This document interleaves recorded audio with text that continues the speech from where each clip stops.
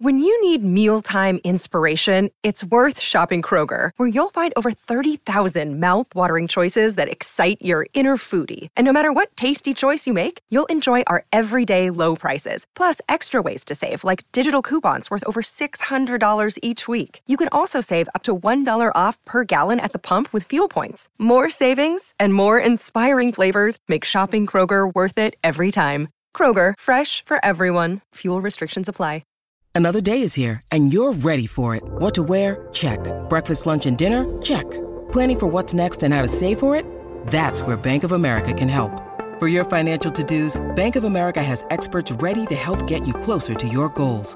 Get started at one of our local financial centers or 24/7 in our mobile banking app. Find a location near you at bankofamerica.com/talktous. What would you like the power to do? Mobile banking requires downloading the app and is only available for select devices. Message and data rates may apply. Bank of America N.A., member FDIC.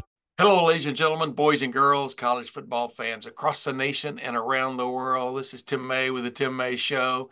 And yes, smiling in that other window, that other cockpit seat, is my good buddy Matt Parker from LettermanRow.com, On3.com. Matt Parker is going to be my co-pilot once again on this journey as we fly into signing day for Ohio State 2023. Yes, the 2024 class, but the big signing day for major schools anymore is that, quote, early signing period, which is coming up this week for The Ohio State University. And Matt Parker, welcome once again to the Tim May Show.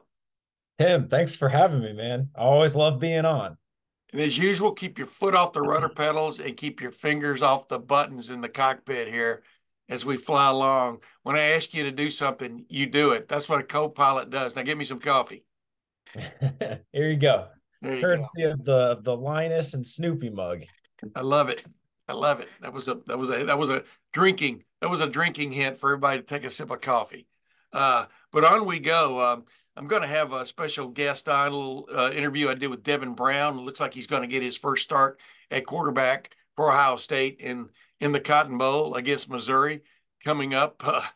Man alive, man, this year has flown by, my friend. Coming up in less than 2 weeks as we record this, Ohio State versus Missouri in the Cotton Bowl and in Jerry World, aka AT&T Stadium. I like saying that, aka AT&T Stadium.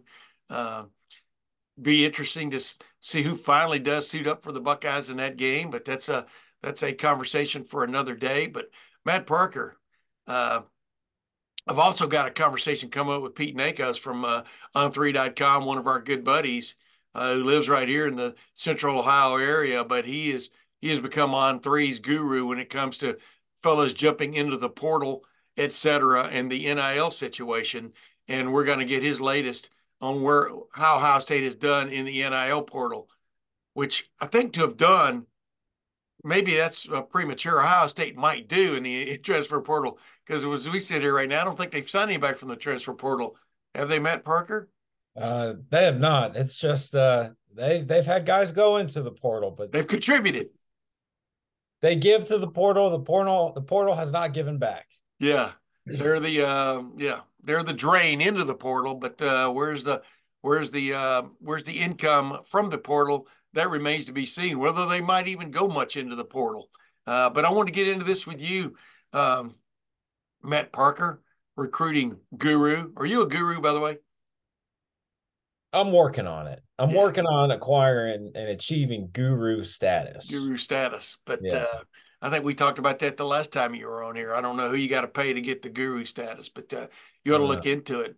Bottom line is, this has been an interesting journey, and it's far from over for Ohio State for the 2024 class. Signing day is coming up on Wednesday of this week. What is that? December the 20th. And of course, there's another one in February, the first week in February. But Matt, it's kind of been the last several weeks, it's kind of been watching Ohio State sort of herd cats into the corral. Some of them have gone obediently. Some are starting to stray. Some may stray totally. Just what's your take on this 2024 class? At least Ohio State right now is hoping to sign, I think, is hoping the right word, at least 22 guys on Wednesday as we speak. We're recording this on a Monday morning, but what do you think let me just throw this out there. What do you think your number will be on this class from the standpoint of how many will sign on Wednesday in that early signing period? I'm going to say 20. I'm going to say 22, but it's not the 22 that are committed right now. The biggest kind of we're speaking in analogies here as we're getting this show off the ground and into the air. You ever seen those videos of a track runner trying to do hurdles, and every time the runner can't clear the hurdles, and it's just they're tripping over themselves and dragging the hurdles along with them? That's kind of what it feels like watching Ohio State hurl its way to December 20th, the opening of the early signing period, which is a 2-day thing. It closes December 20th. So kids can sign starting the 20th until the 22nd. Yeah. And the last weekend here, Ohio State and the rest of the college football world is now in a dead period on the recruiting calendar. That started Monday morning. And that meaning kids and programs can't have any contact unless the prospect reaches out first. No in-person visits, anything like that. Those are all done. Those wrapped up on Sunday. And plenty of Ohio State commits made the opportunity to go see schools that aren't Ohio State over the weekend. 4-star running back Jordan Lyle from Fort Lauderdale plays at St. Thomas Aquinas, which most Ohio State fans will know that is the high school that produced the Bosa brothers. Yep. Both Joey and Nick. Nick, yeah. Having a lull here. That's because you got a lot of names in your head, brother. That's true. That is true. Jordan Lyle has been committed to Ohio State since April 29th of this year and made an official visit to nearby University of Miami. And Miami has been a school that has really poached Ohio State the last couple of years. Last year, they running back commit Mark Fletcher decommitted from Ohio State, and then on signing day signed with the Hurricanes and had a pretty successful freshman year by all accounts down there in Coral Gables. And now Miami's trying to do the same thing with Jordan Lyle. Early rumblings from that visit is that, I mean, it went as well as it can for Miami, short of flipping him from the Ohio State class. If there is any reason to, I guess, have any kind of positive spin on it, if you will, I don't like to put a spin zone on it, but Ohio State does have 2 other running backs committed in the class with James Peoples and Sam Williams-Dixon, and both of those guys are supremely talented in their own right. Otherwise, they wouldn't be going to Ohio State. Yep. And both of them are expected to sign on Wednesday, and both will be early enrollees, so they'll be on campus in January. So if you lose one of your 3 for Tony Alford, obviously you don't want to lose any guys, but of the guys that are in this class right now that have really looked at places elsewhere, I think Jordan Lyle is the guy that we have to look at and expect him to not sign with the Buckeyes. And the recent development that happened over this past weekend was 5-star defensive end Edric Houston made very surprise visits to Clemson on Friday and then to Alabama on Saturday.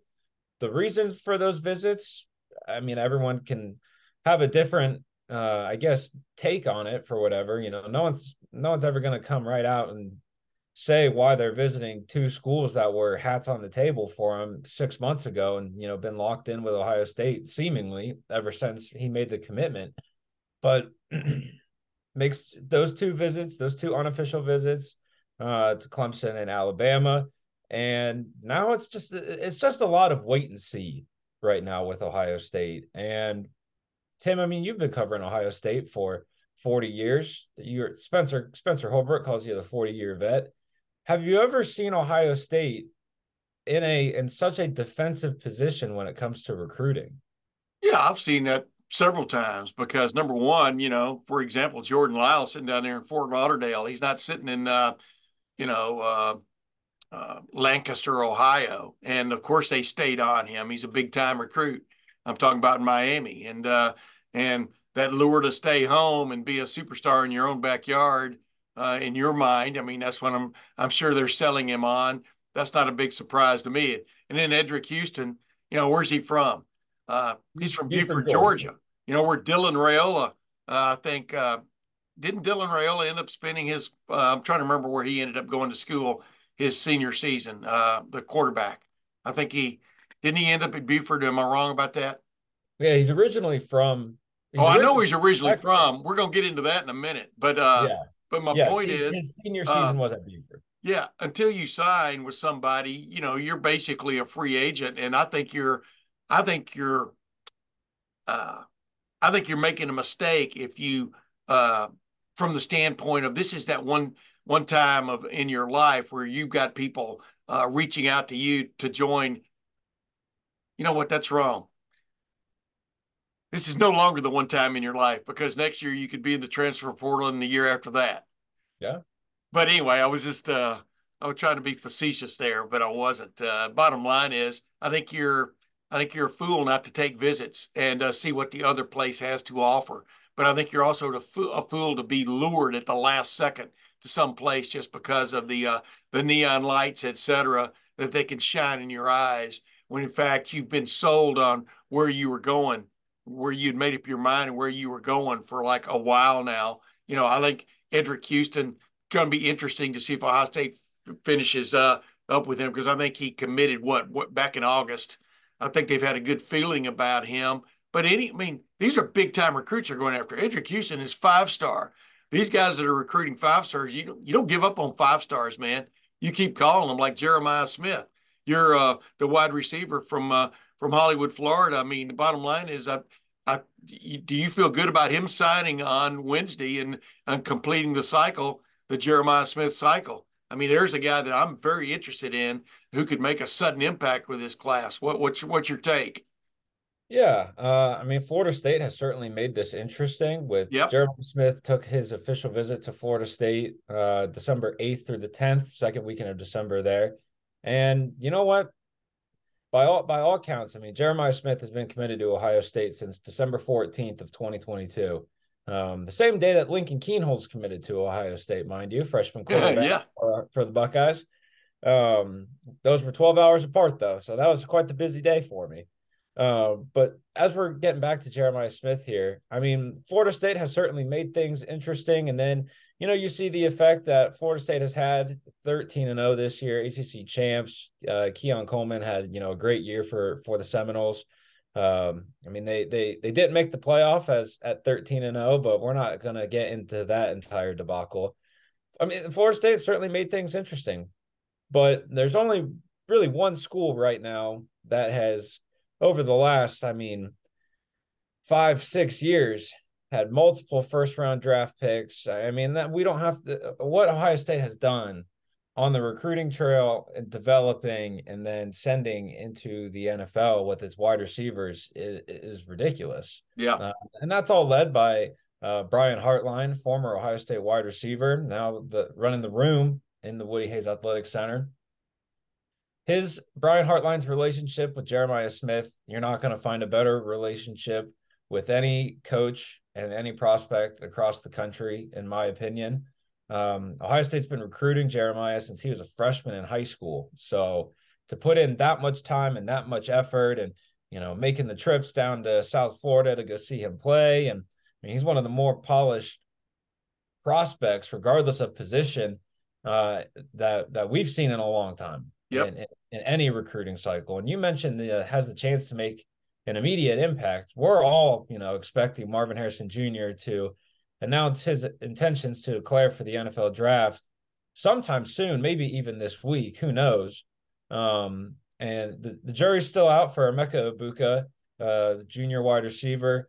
Julian Fleming has put himself in the transfer portal. Xavier Johnson is the hourglass is reaching the very end for the Cincinnati guy.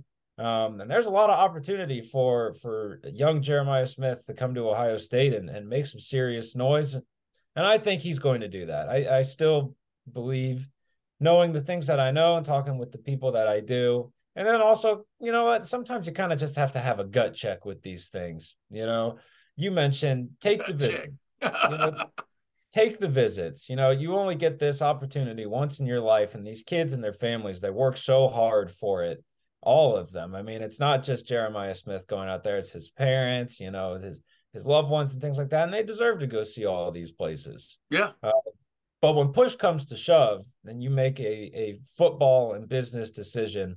I think Ohio State on December 20th, when the Ohio State football Twitter account announces, from Hollywood, Florida, Jeremiah Smith, welcome to the Brotherhood.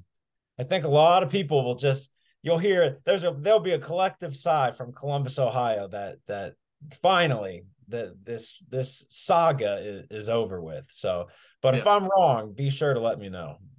Have the folks let me know. But that's where I sit right now.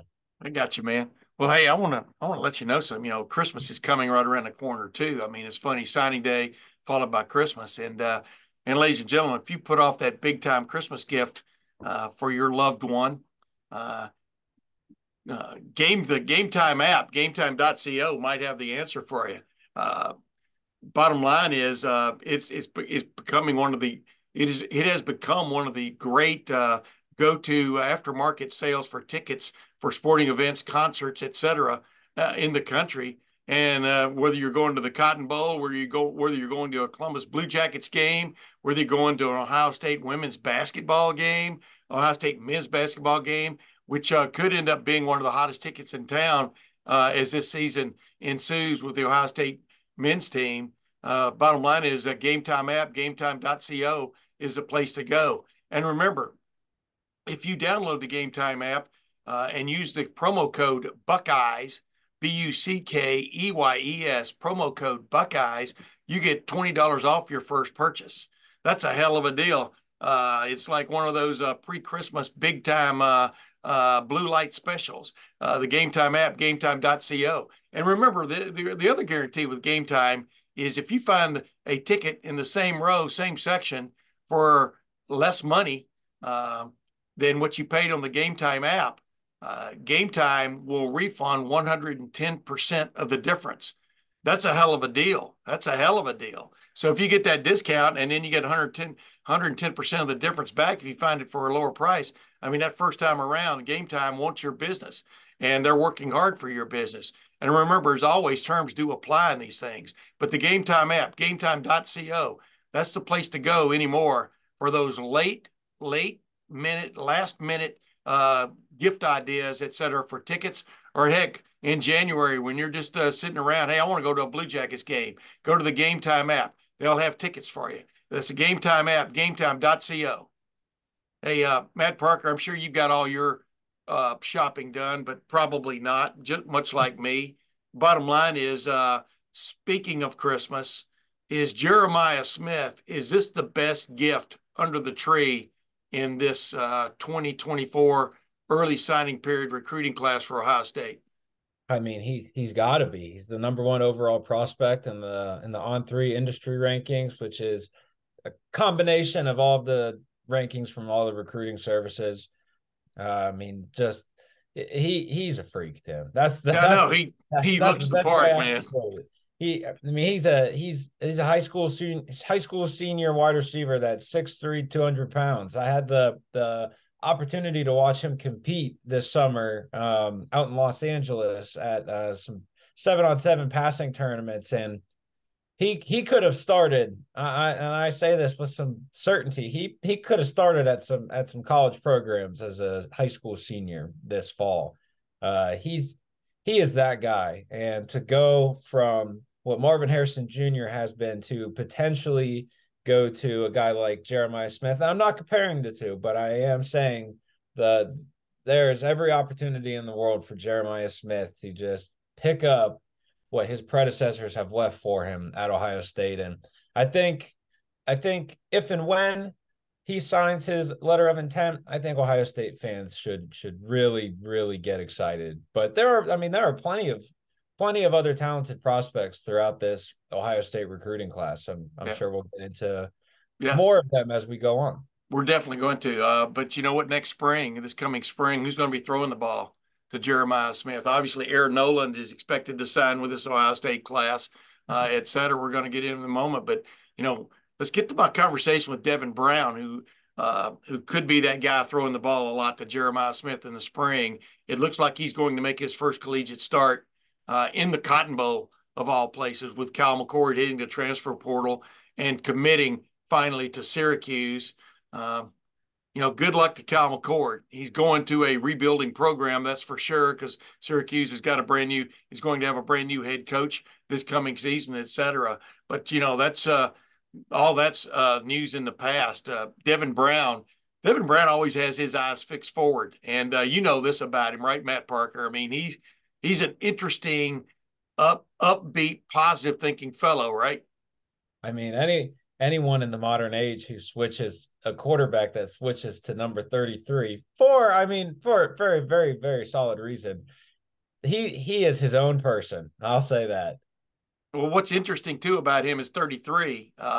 He did it basically as an homage to a former quarterback named Sammy Baugh from the 1930s and 40s.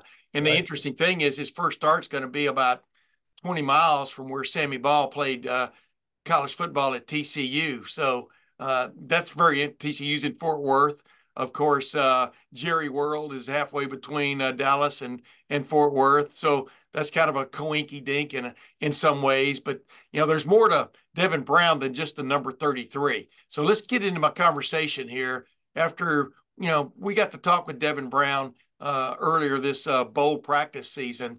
And let's get into my little conversation with him, how much he is eagerly anticipating his first collegiate start. Devin Brown, you're going to get that shot, and I would think the excitement is already kind of bubbling in your blood right now of being the starting quarterback for Ohio State. As I asked you earlier, how do you kind of keep that under control, going into this Cotton Bowl? Yeah, I mean, it's a very big moment. And I mean, my very first, real game to get in there and go compete is a top 10 matchup against a really good team in a bowl game that we got to go win. But just got to treat it like every other game. It's football that I've been playing since I was 7 years old, so I just got to have fun with it. How tough is it to be playing football since you're 7 years old, but having to wait your turn? I mean, you came here. I remember having you on my podcast way back when. Quinn Ewers was in that room when you showed up. I mean, competition didn't bother you at all. But how tough has it been to wait? Yeah, I mean, it's just kind of part of the process and how to take it one step at a time. But it's very different, going from playing every season to not playing for 2 years. But just getting those reps in practice have been very important to keep building and, be ready for this game. Yeah, I was going to say, because you put your heart and your soul and your life into this endeavor, right? And I asked you a while ago, but what's it like to have to wait and stuff? But do you play games in your mind all the time? I mean, you understand what I'm saying? Do you put yourself in situations and predicaments and knowing what to do in two minutes, knowing what to do, and you're bleeding clot? Go ahead. I mean, how do you? I would think you do that, right? Yeah, I mean, we've been doing that since fall camp and since spring. I mean, we're always working on situations because that's really what these big games come down to, is the situations, and we got to win each one. So that's what we've been preparing for, and what I really study in the film room too. What is the strangest way you've gotten an opportunity to play in the past when maybe you were waiting your turn a little bit? I mean, where somebody got hurt or somebody moved on, somebody changed schools. You changed schools as a senior, from Arizona to Utah. I'd say, I mean, I started the season everywhere I've been, but I think probably the strangest way was with my dad. In youth football, I wasn't playing good. Like, I crapped the bed one game, and he benched me for another kid. Your own dad benches you as a starting quarterback, so I was pissed off. And he kind of fired me up again and then got back going, and we ended up winning the state championship that year. So it was funny getting benched. You remember that lesson, though, yeah, right? I mean, it can somebody can take it away from you in a heartbeat, right? This is one of those few sports where somebody can say, you're not in, this guy's in, right? I mean, how does that just, I guess, sharpen the blade to a certain extent that you got to be sharp all the time, Yeah, I mean, that's just the nature of the game. You got to be at your best all the time, especially at a place like Ohio State. They expect, you to go out there and be one of the best players in the country because that's who the quarterback is. How did you handle the supreme disappointment of not winning the starting job at the beginning of this season? I remember when Kirk Herbstreit, I saw him get the word on the practice field that Kent Graham was going to be the starter in 1991, not him. I saw him put his head down, was dealt with it for a while, and then came back, and obviously got to be the starter the next year and stuff. But how did you deal with that? Yeah, I mean, it definitely didn't go how I wanted it to go. But I just treated like every week like I was going to be the starter and I was going to go in and play. So it really didn't change anything for me in my mentality. Yeah. See, my theory all along was I thought middle of the year, Ryan Day was trying to get you into the game somehow, some way, get you acclimated, so he could have a choice at quarterback to a certain extent, you know, and then boom, the ankle, right? Did you cry that night? Did you after the injury? I mean, because it was coming on, wasn't it? Yeah, I mean, I was excited. I felt like I had a great game against Purdue. I mean, I had the one fumble, but other than that, I felt like I had a really good game. And it felt like something that was going to keep going, and should have scored against Penn State. I thought it was pretty close. Probably would have had a couple scores in that game, you know, if we kept going. And it sucked, like you said. I mean, I didn't cry or anything. I was just more so frustrated and pissed off. I was just my first thought was, when can I go back out there? And that's always been my thought. Yeah, high ankle sprain. Yeah. There ain't nothing like a high ankle sprain, is there? Because one little tweak, as you found out in the pregame warm-up and stuff, you feel about as close as you felt to 100%. Yeah, at this definitely. Point? Yeah, I mean, I don't have any problems with it anymore. Last thing. This isn't a slam on Kyle. I'm just throwing it out there because this is what I thought all year. I like Kyle. I think he's a hell of a quarterback. But just seemed like there was something missing in what I call the dynamic aspect where, you know what I mean, it just make it a play. You know what I mean, for want of another term. It seems like you've got that in you. I'm not trying to get you to compare yourself to Kyle, but you do, when you're on the field and you're playing quarterback, do you feel, what is that feeling like? And do you feel like any play can be a play? You understand what I'm saying? Yeah, I mean, it's all really just natural reactions. You know, when something breaks down, I feel like that I have that ability to go make something happen, and that's how I've always played. So just got to keep building on it and, you know, see how it really translates to a real game. Yeah. My last question. I asked you a while ago about the excitement, et cetera.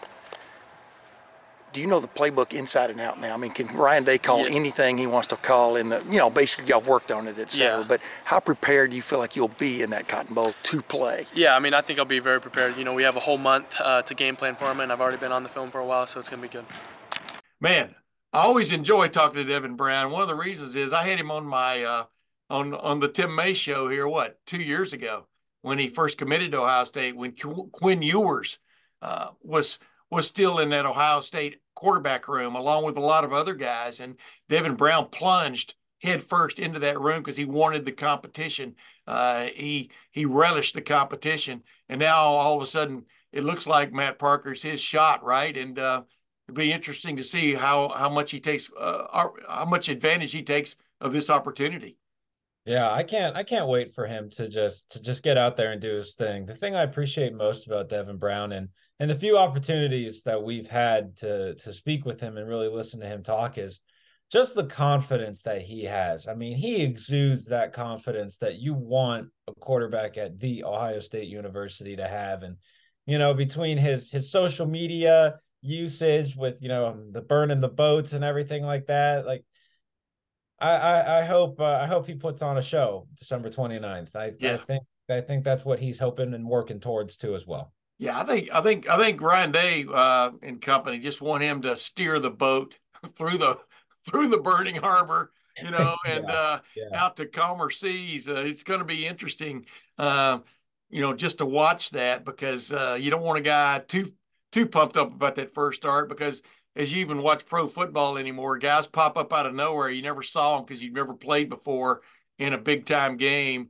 And guys can pop up out of nowhere, you know, defensively and ruin your day. So I think they're hoping he plays under control, but definitely harnesses his enthusiasm. You know, with that said, before we move to my conversation with Pete Nakos from On3.com, I wanted to ask you this. You know, there's going to be competition in the spring at quarterback, Ryan Day hopes. Right now, what are your thoughts on Ohio State picking up someone in this early transfer portal period? That's what I call it, you know, just like early signing period, to be in that room, to be in that quarterback competition with Devin Brown, Lincoln Keno's the freshman this year, and then the signee and early enrollee. I think Aaron Nolan's coming in early, right? Where do you think the chances are Ohio State's going to pick up somebody in the transfer portal?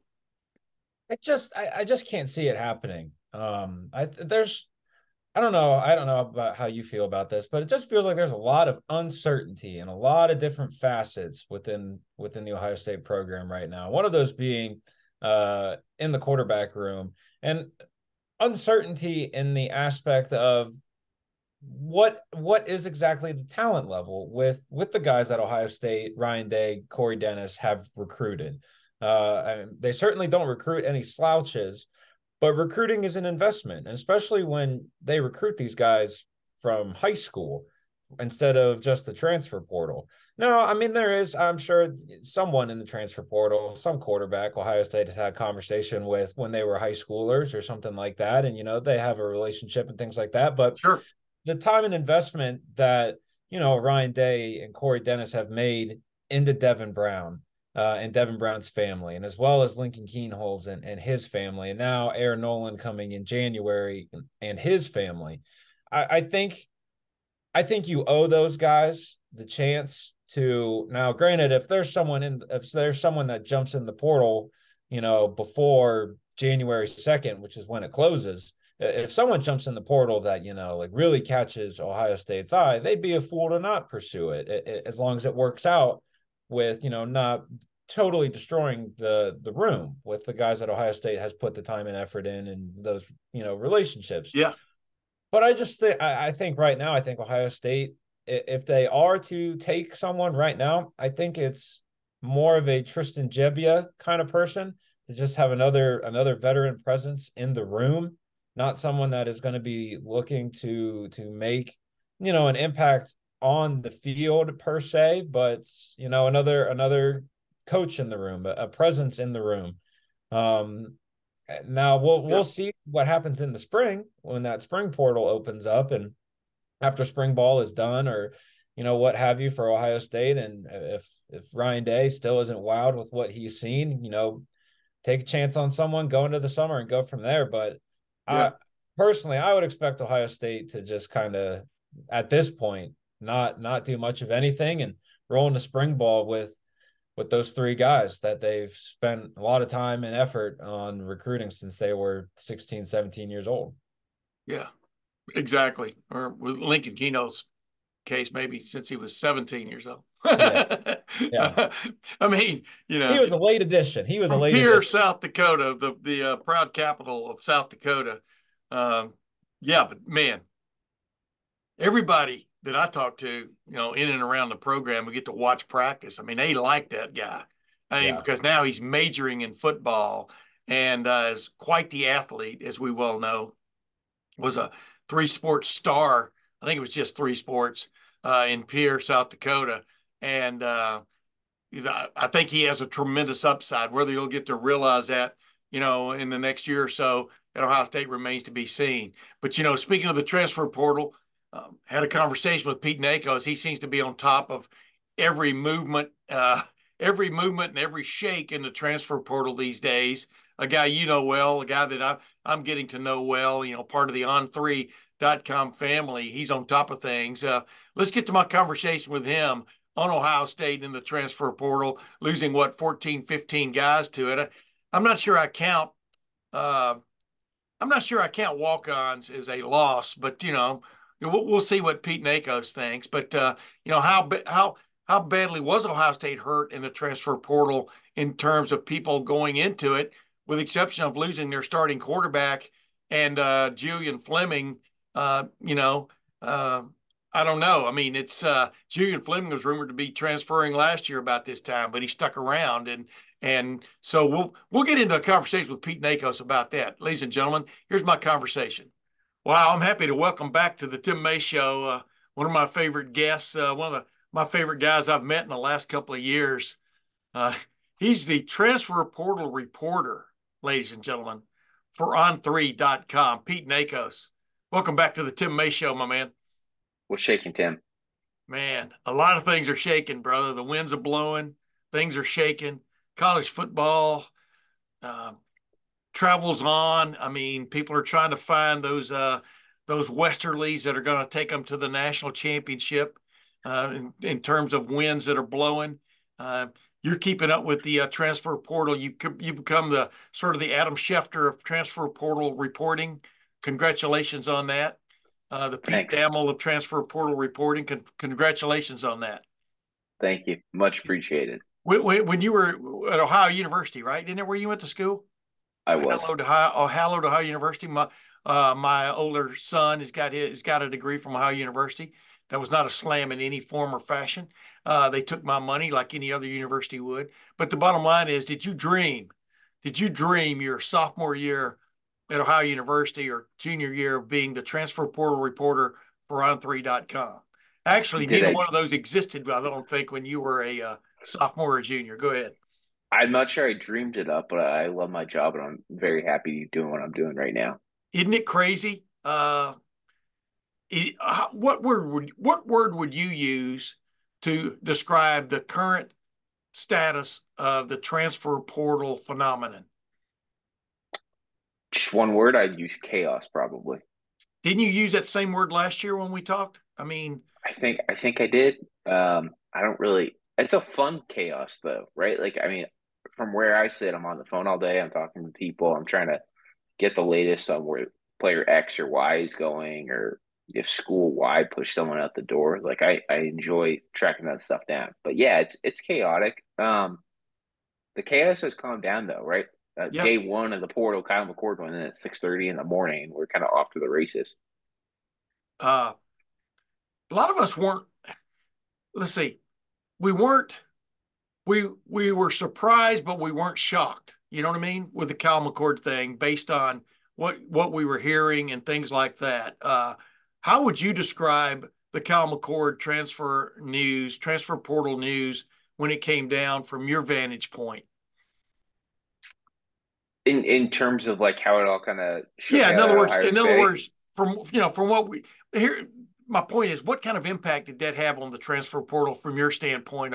A guy who started 13 games at Ohio State, was 12-1, 11-1 this past season, was 37 Yep. yards away from perhaps leading another great comeback, and the interception happened because he got hit as he threw the ball. But the bottom line was, the next thing you know, 2 weeks later or a week and a half later, he's in the transfer portal. Was that Yep. was that, like I said, a lot of us were hearing rumblings leading up to the opening of the transfer portal in terms of Kyle McCord. So my line was, I was surprised, but I wasn't shocked. You understand what I'm saying? Because I would agree with that. I mean, even 48 hours after the Michigan game, I was taking phone calls and hearing like there's a good chance he leaves and everything. Now, yeah, personally, I wasn't expecting the 6:30 a.m. entering the transfer portal news. I thought it was going to be more like a maybe late week one, early week two, they make the decision. But no, I mean, he was like one of like the first big names to go in. And I wouldn't say I was stunned. It was more like, all right, we're off to the races. Like, this is how we're going to kick things off. In terms of how Kyle has impacted the transfer portal, I'll be honest with you, Tim. I didn't see him slipping all the way down to Syracuse, and that's yeah, not a shot at the Orange. Fran Brown has that thing going. I think they'll be a really good team in the ACC next year, especially with Kyle. But um, there was a solid, like 72 to 96 hours there where I thought he was a lock to Nebraska. And yeah, then Dylan Raiola pops back up, as Ohio State fans know who he is pretty well. yeah, So yeah, I mean, it's been pretty wild following his portal recruitment, to be honest with you. I know Louisville was in it for a minute. I know there's a thought about Mississippi State for real quick, and then it was all Nebraska, and then it wasn't. So yeah, it's been really interesting to cover. yeah. It's been pretty funny, because I thought if Louisville had Cal McCord, they might have beaten Florida State. You know, I mean, but that's another story. I mean, it's crazy, but you just touched on it. So I was going to go there last, but I'm going to go there first. Dylan Raiola, the highly touted quarterback prospect, now from Buford, Georgia. Well, I think when he was first making news with Ohio State, he was from Burleson, Texas. He's moved all over to Arizona, I think, into Buford, but he's had his own transfer portal going on before he ever gets to college. I mean, it is Yeah, it is a crazy world out there right now, isn't it, Pete? Like you just said, chaos times it's two. wild. Yeah, I mean, It's wild. does Nebraska end up landing him on signing day? What's your take? I'm expecting that Dylan Raiola will flip to Nebraska. I'm not going to say it's a done deal, but it's pretty darn close. So yeah, that's the expectation right now around college Yeah. football. And as you know, ladies and gentlemen, he was committed to Ohio State at one point, was committed to Georgia. Georgia, I think, is trying to hold on to him. I think, but it is nuts. Just real quick, I want to hit you with this. Like I said, you're the transfer portal reporter. There was no such thing as a transfer portal 4 years ago. There were guys who left, graduate transfers, guys like that, or Justin Fields, who've had for want of another term, a hardship transfer and was allowed to play immediately at Ohio State in 2019 and stuff. But Yeah. uh, is the transfer portal, is it reshaping college football every season? What do you see? What do you see going on from your vantage point? Yeah, I mean, I think case in point, right? Like Ole Miss just completely dominated this weekend in the transfer portal. They landed Juice Wells yesterday. They've added some really big defensive pieces, and the Yeah. reason why I think everyone is like, wow, like Ole Miss is killing it and stuff is we're going to this 12-team expansion model, right? And all of a sudden those like fringe top 15 teams, if you add the right portal pieces, now you're going to be actually looking at a CFP berth. And I mean that changes everything, right? If anything, it prioritizes rebuilding rosters more because there's a legitimate shot at the postseason for a program that never thought it could actually make the BCS or CFP, just because the Ohio States and the Alabamas of the world were always right in the mix. Yeah. But what is fueling this? I mean, are there literally keep update people? Are there literally NIL deals just being dangled like carrots now? I mean, how would you describe that aspect combined with the transfer portal? I don't know if you remember, but a couple of years ago, I was putting forth that if Bryce Young and C.J. Stroud going into their what turned out to be their last years at Alabama and Ohio State respectively, if they had jumped in the transfer portal going into the 2022 season and just taken the highest bid, right? And Yeah. wow, would that have shaken things up? But now I think we're actually seeing that, aren't we? We're seeing starting quarterbacks leave for whatever reason or another. Am I wrong Yeah. about what's dangling out there for these people? So like NIL definitely plays a factor, Tim, but I think like you also have to like case in point, right? Like Cam Ward, a DJ Uiagalelei, a Will Howard, like all good quarterbacks, but all quarterbacks who are probably not ready for the NFL, or at least they're being told they're not ready for the NFL. Right. That remains to be seen with Cam Ward. I keep hearing he might go to the NFL, but the point is, like, there's NIL dollars to be made. They can grad transfer. Yeah, so NIL definitely factors in.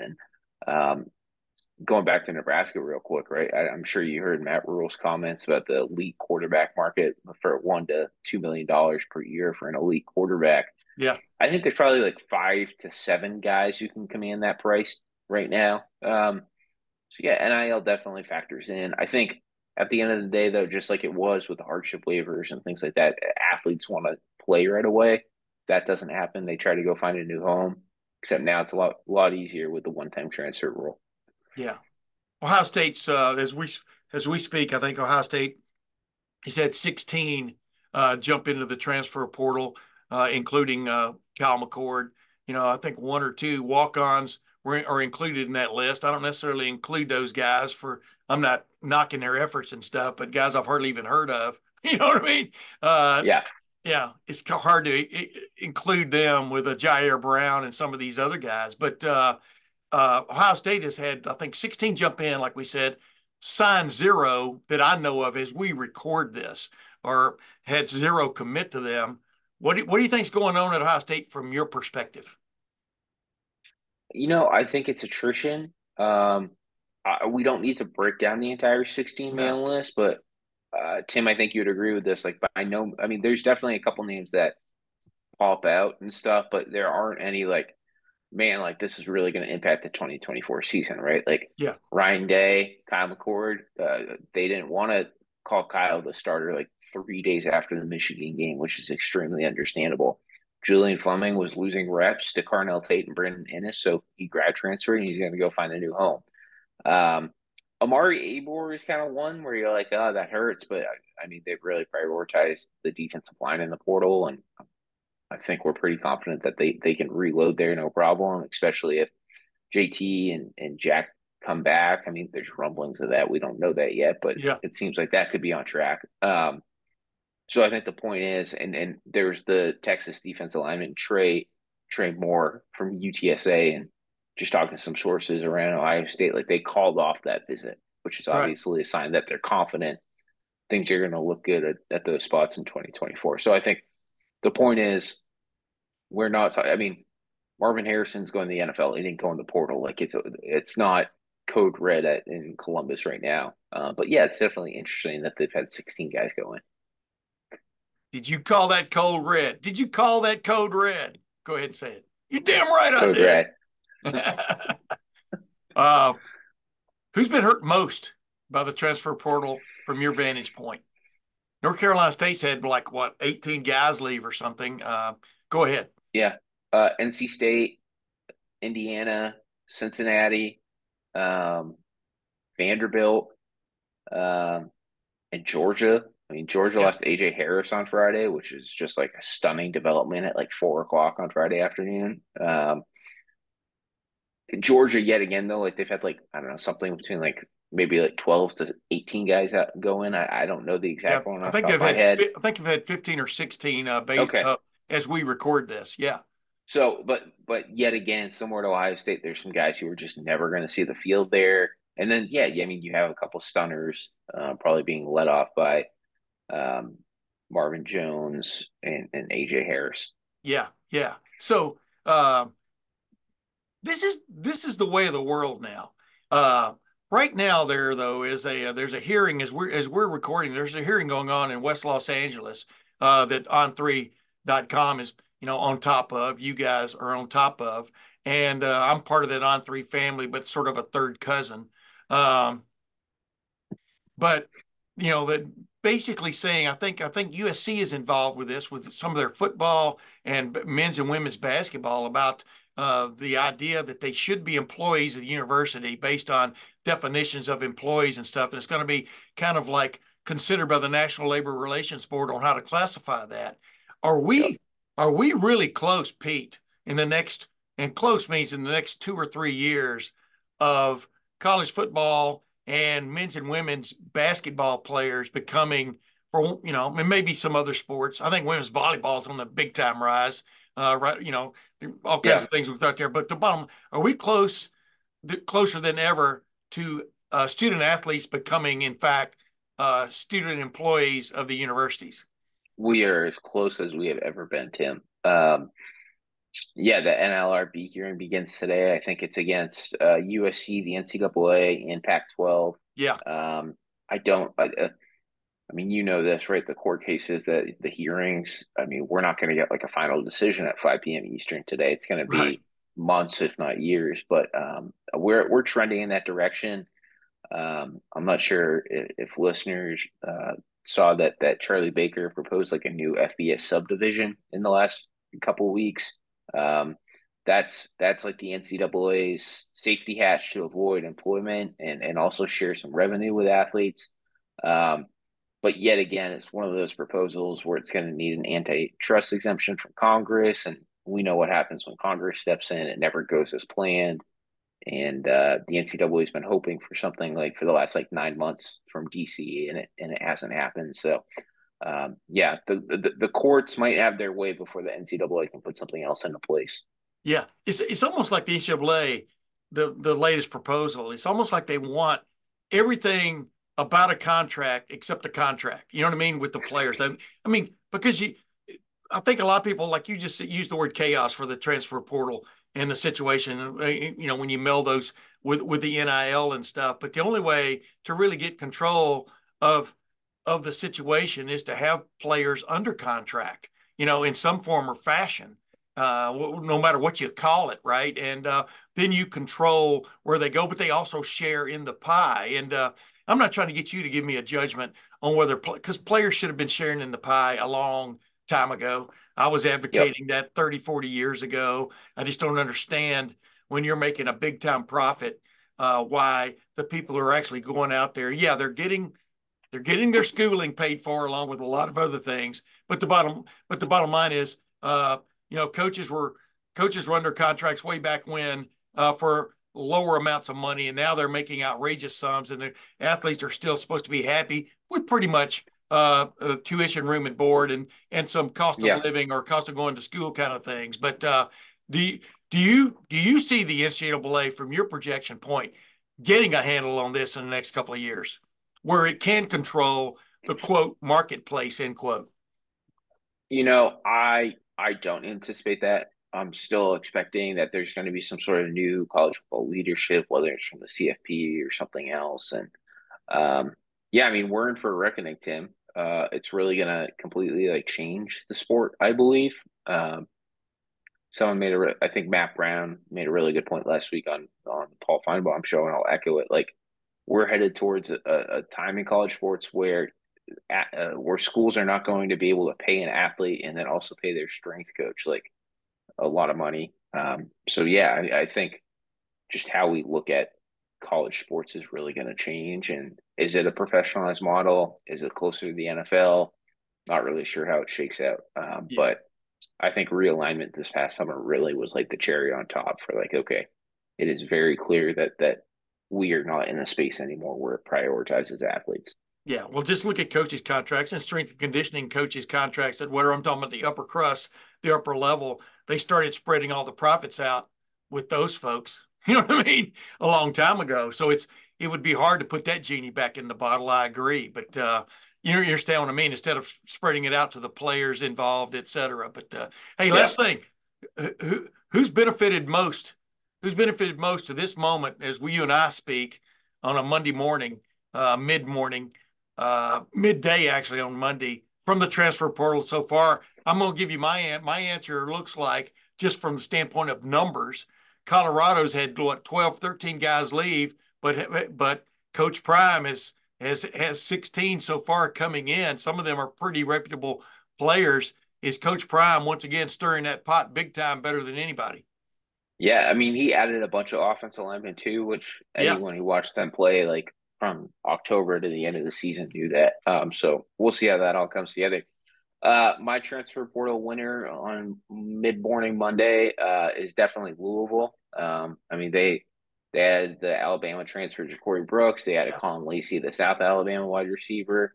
They added the Harvard defense lineman Thor Griffith. They ranked number one in on through transfer portal rankings right now. I mean, they're just raking it up right now. And I said this last week with Andy Staples, but that's just credit to their NIL program being put together correctly. Yeah, absolutely. Jeff Brom, man, getting it done. I mean, transfers back to his takes a job back at his alma mater, and they've had 11 guys leave as we speak, and they've signed 12 or have 12 committed to be part of that transfer portal. Hey, let me ask you one last question, one bonus question. Yeah, If you could wave a magic wand, I think I asked you this the last time, but I'm gonna see if you have a new magic trick. If you could wave a magic wand to get control of the chaos that this has, and by chaos I mean keeping up with what the hell's going on. I mean, so many starting quarterbacks jumping into the portal. It's crazy. You know, I mean, here's Notre Dame once again looking to the ACC, where it's a sort of a part and parcel member of the ACC to get their starting quarterback, and I believe he's going to be upgrade from what they even had this year, the kid from Duke.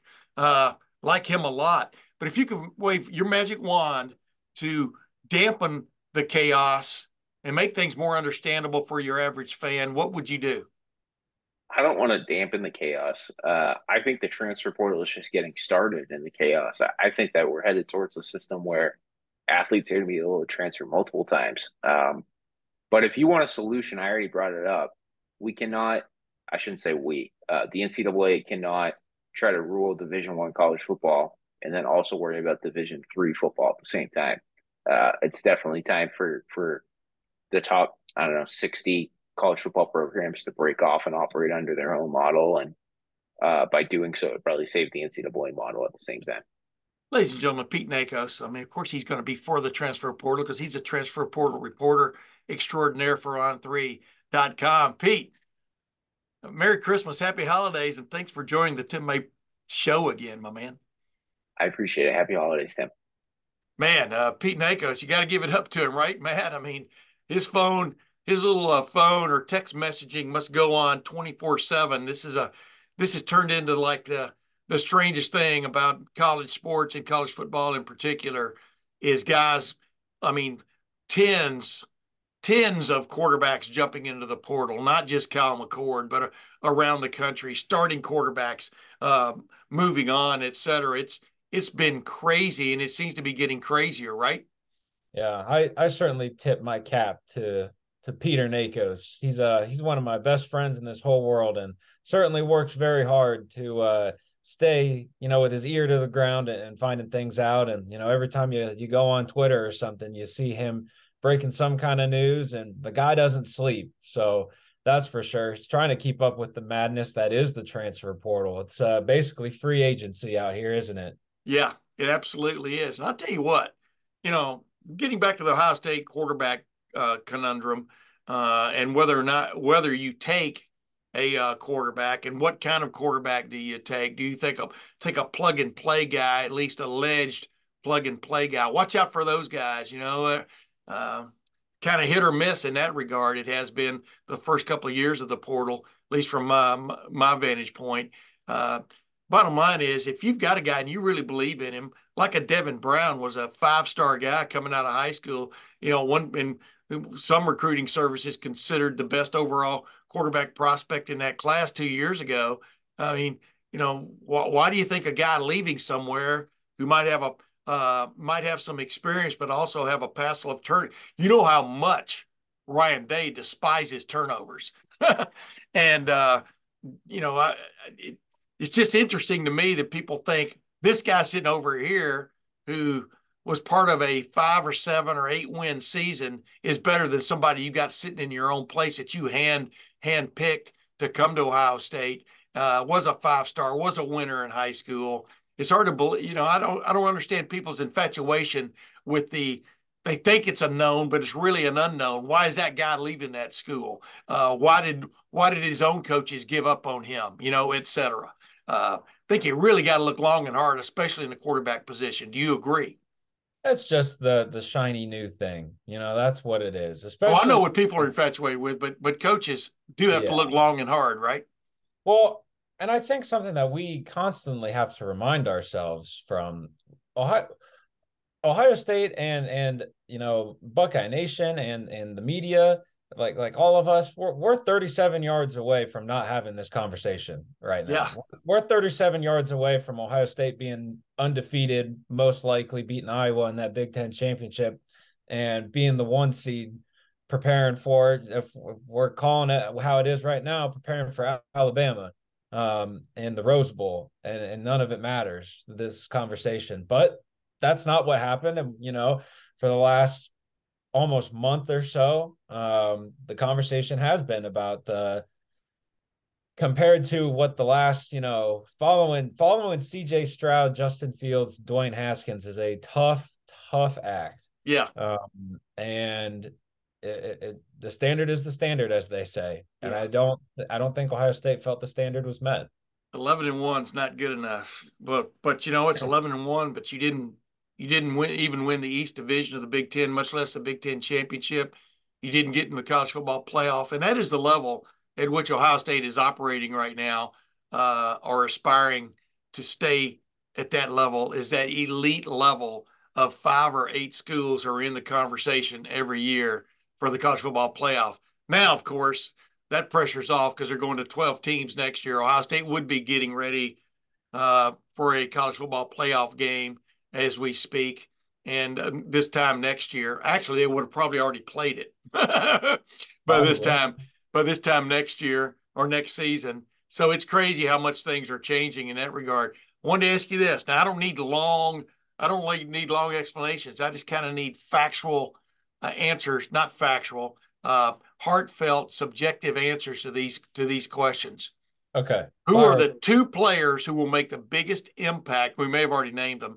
Who are the 2 players from the Ohio State 2024 signing class that will make the biggest impact in the 2024 season for Ohio State? Jeremiah Smith, certainly number 1 there. Number 2, this is a good one. It's all dependent upon who really signs and, who comes back for, because I didn't ask you that. I asked you who are the 2 guys that will make the biggest impact on the Ohio State football program in 2024 from the 2024 signing class. Dude, it's got to be one of the 2. Let's say they get all 3 running backs, but let's say they only get 2. Samuel, the Dixon kid, and Jordan Lyle. James Peoples, my favorite. You can go back and watch a video I did with him about 10 months ago when I was down visiting my younger brother down in Texas. I went over and had a long conversation with James Peoples and his coach there at Veterans Memorial High School just north of San Antonio. I mean, this guy's got a big upside. I mean, he may scratch where Ohio State itches, especially in the spring with that running back room being what it is, with the two guys leaving, jumping into the portal. We don't know what's going to happen with Travion Henderson, like you said, like what you were alluding to as we record this. But I think James Peoples has got a hell of a shot at making an impact, doesn't he? Yeah, he's gotta get healthy. He missed a pretty Yeah, significant portion of his senior season with an injury. He was able to get back in at the tail end there. He played in two of their playoff games as well. And I mean, one of those games he had like almost 200 rushing yards and four yeah, touchdowns, showcasing why he's going to be an Ohio State Buckeye. So we'll put in James Peoples. He will be on campus in January as an early enrollee. He's scheduled to play in the All-American Bowl in his hometown, San Antonio, Texas, as well. And once yeah. all of those highlights and shenanigans are done, he's going to be uh, getting worked out by Ohio State strength and conditioning coach Mick Marotti and be doing mat drills and all of that stuff that Ohio State Buckeyes just love so much to do. So we'll Real go quick, with Jeremiah Smith and James Peoples. there you go. Final answer. Boom. Now they will have the opportunities. It looks like the defensive back from this signing class that could make an immediate impact depth wise. Just give me one. A lot of people would expect Aaron Scott Jr., cornerback from Springfield, Ohio. Super, super talented. He's a long cornerback. Ohio State likes that. You like that anymore? But the name I hear from the coaching staff all the time about is Jalen McLean, the four-star safety from West Orange, New Jersey, played at Seton Hall Prep. Yeah. He is an exception to the rule with the private schools. He will also be an early enrollee on campus in January, and that's a good thing. There's potentially going to be a few safety spots open and for the taking. I mean, Sonny Styles will return for Ohio State. Malik Hartford, who had a pretty successful freshman year by all counts, Yep. will return for Ohio State. But Josh Proctor, much like I said about Xavier Johnson, the hourglass is running out of sand for Josh Proctor, and then Lathan Ransom is still yet to make an NFL decision. I mean, Jalen McLean is a super, super talented guy, physical, ended his senior season with 186 tackles or something like that from the safety position. And whether it's going to be, for the safeties like on the field, or it's a special teams impact like we saw with Jermaine Matthews, and that led him to getting more time at the cornerback. Obviously, having Denzel Burke get banged up helped out there as well. But I like Jalen McLean, the safety from Seton Hall Prep in West Orange, New Jersey, to come in and make some noise. What part of keep it short did you not understand when I asked you to give me answers here? Well, I really just I follow your go. I watch your guys' videos and they ask for short and you go on the tangents, and you know what? I just admire you, Tim. How about that? How's that? Yeah, well, man, set your sights higher, young man, higher. Um, Now keep this one short. Well, Okay. you can do whatever you want. All right. Is Ohio State going to get a signing day surprise? And remember, we're recording this, ladies and gentlemen, on Monday morning. I'm putting our LettermanRow.com recruiting guru, Matt Parker, on the spot here. Is Ohio State going to get a signing day surprise? And will Edric Houston sign with Ohio State? But could there be somebody else sign with Ohio State we haven't spoken of, who's not on the commit list as we speak? I mean, someone could. Do I think that'll happen? No. Okay. Uh, just the direction that Ohio State has been going with its recruiting, with the way, the noise about the program. I don't expect any surprises, any positive surprises, I should say. Yeah. I'm more so prepping for guys that are committed that sign elsewhere, quite honestly. All right. Who are the guys who? I mean, will Edric Houston, do you think, sign? I mean, you're not held to this, okay, because you don't know what Edric's thinking. Will Edric Houston sign with Ohio State? Well, that's where you're wrong. I am held to this because people will hold me to it. Yeah. But They'll forget. I do think he will sign with Ohio State. Wait a minute. Let me ask it another way. How important is it that he signs with Ohio State? Because you look at the roster right now from the 2024 class, or I think there are only two defensive linemen. The other one's Eric Mensah, the kid from Stafford, Virginia, defensive tackle prospect. How important is it for them to hang on to Edric Houston, in your opinion? I mean, he's a 5-star. It's getting just as important for Ohio State to hang on to Edric Houston as it is for Ohio State to hang on to Jeremiah Smith. You mentioned it. Ohio State only has two defensive linemen in this 2024 class. One of them is a defensive end, which is the 5-star Edric Houston. And the defensive end room at Ohio State is not deep. That's like diving headfirst into the baby pool at the local swimming pool. There's not a lot of depth there, and you need a guy like Edric Houston, who, again, that's another early enrollee. He can come in, make some serious noise, get coached up by Larry Johnson, learn the system, get the strength and conditioning right, nutrition and all of that stuff. Ohio State, I mean, plain and simple, Tim, Ohio State needs to sign Edric Houston. They need to sign him. Will Deontay Armstrong and Devontae Armstrong, two offensive linemen from Lakewood, Ohio, Lakewood St. Ed's, right? Am I right about that? That is correct, sir. You know what I'm saying? I got you. These guys, in my opinion, look the part. They both could put on some weight, basically, but I think they look pretty stout as we speak. Which of the Armstrong brothers will eventually be the better offensive lineman for Ohio State? Wow. Wait a minute. Could you see them starting at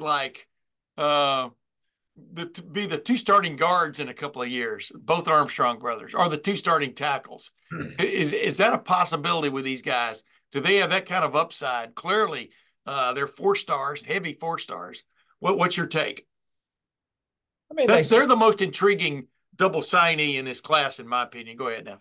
I certainly think they do. Otherwise, Ohio State, Justin Fry wouldn't have taken their commitments, wouldn't have offered them scholarships if they didn't believe in them, right? I mean, that's kind of how this whole thing works. And the Armstrongs, especially, I mean, those are two in-state guys from Lakewood, suburb of the Cleveland area, that those kids wanted to be Buckeyes more than anything. I mean, went to every single recruiting camp going into their junior year of high school.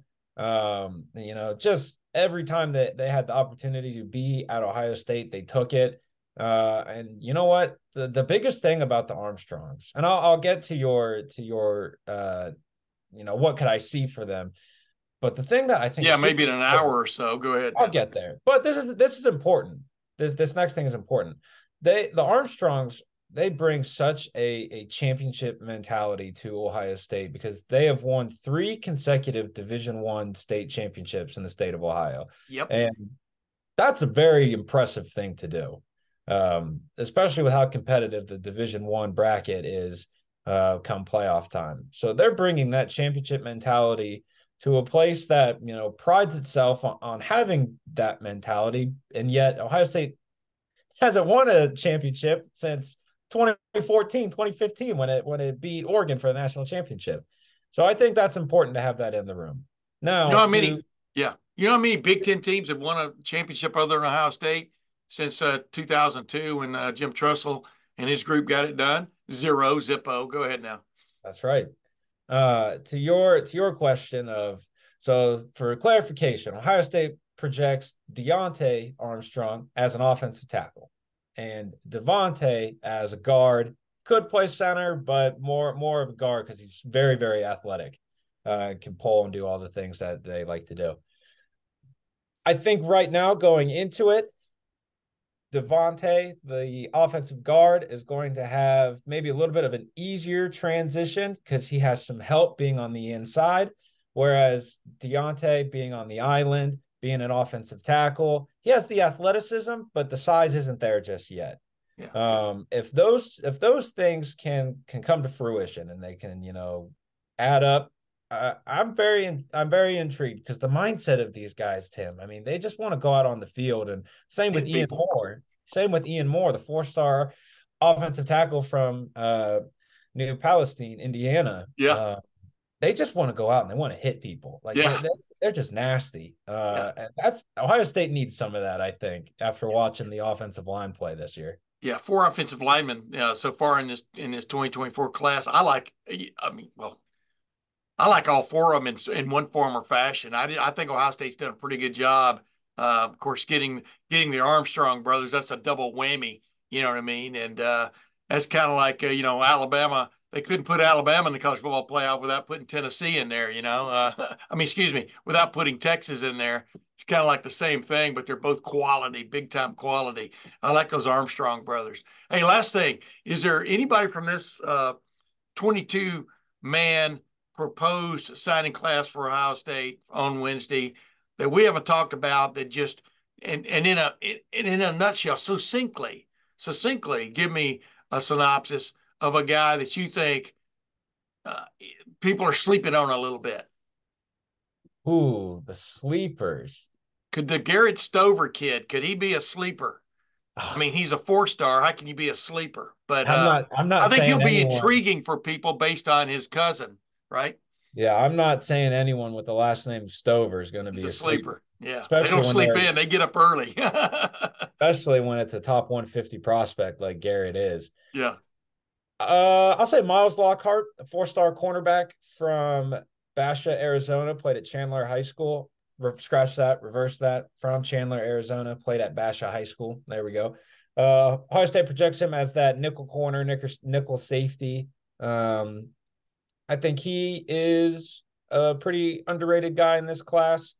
I do think the interior offensive lineman, Gabe Van Sickle, is a bit of a underrated guy as far as in the class goes. I do like him a lot. Yeah. Who else? Both of the tight ends, quite honestly. Really? With Max LeBlanc and Damarian Witten.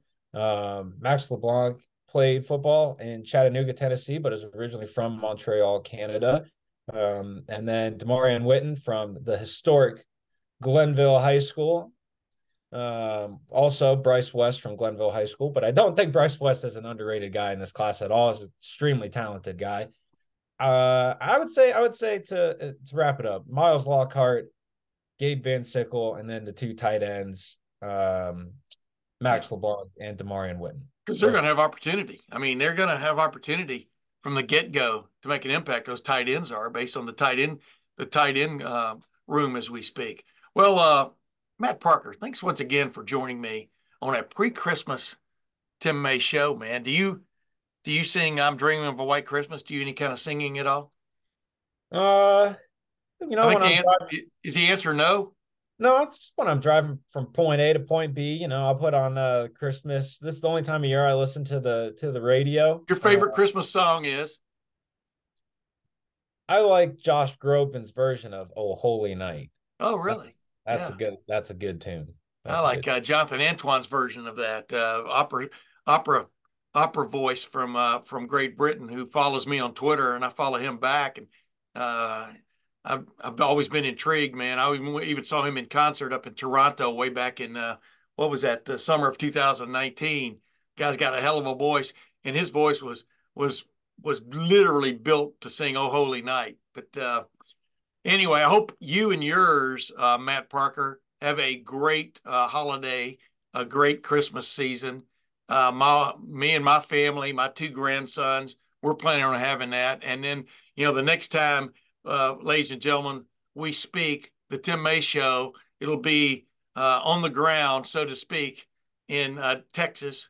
I don't know if it's my native Texas. I was born in Alabama, but raised in Texas. So I guess, Davy Crockett, is known as a Texan. He was only there for like 30 days. But until then, Matt Parker, thanks for joining the Tim May Show, man. Thanks for having me, Tim. And the same to you and your family. I hope you guys enjoy the holiday season. Definitely will. And ladies and gentlemen, until next week, we'll see you then. Okay, round 2. Name something that's not boring. A laundry? Ooh, a book club. Computer solitaire, huh? Ah, oh, sorry, we were looking for Chumba Casino.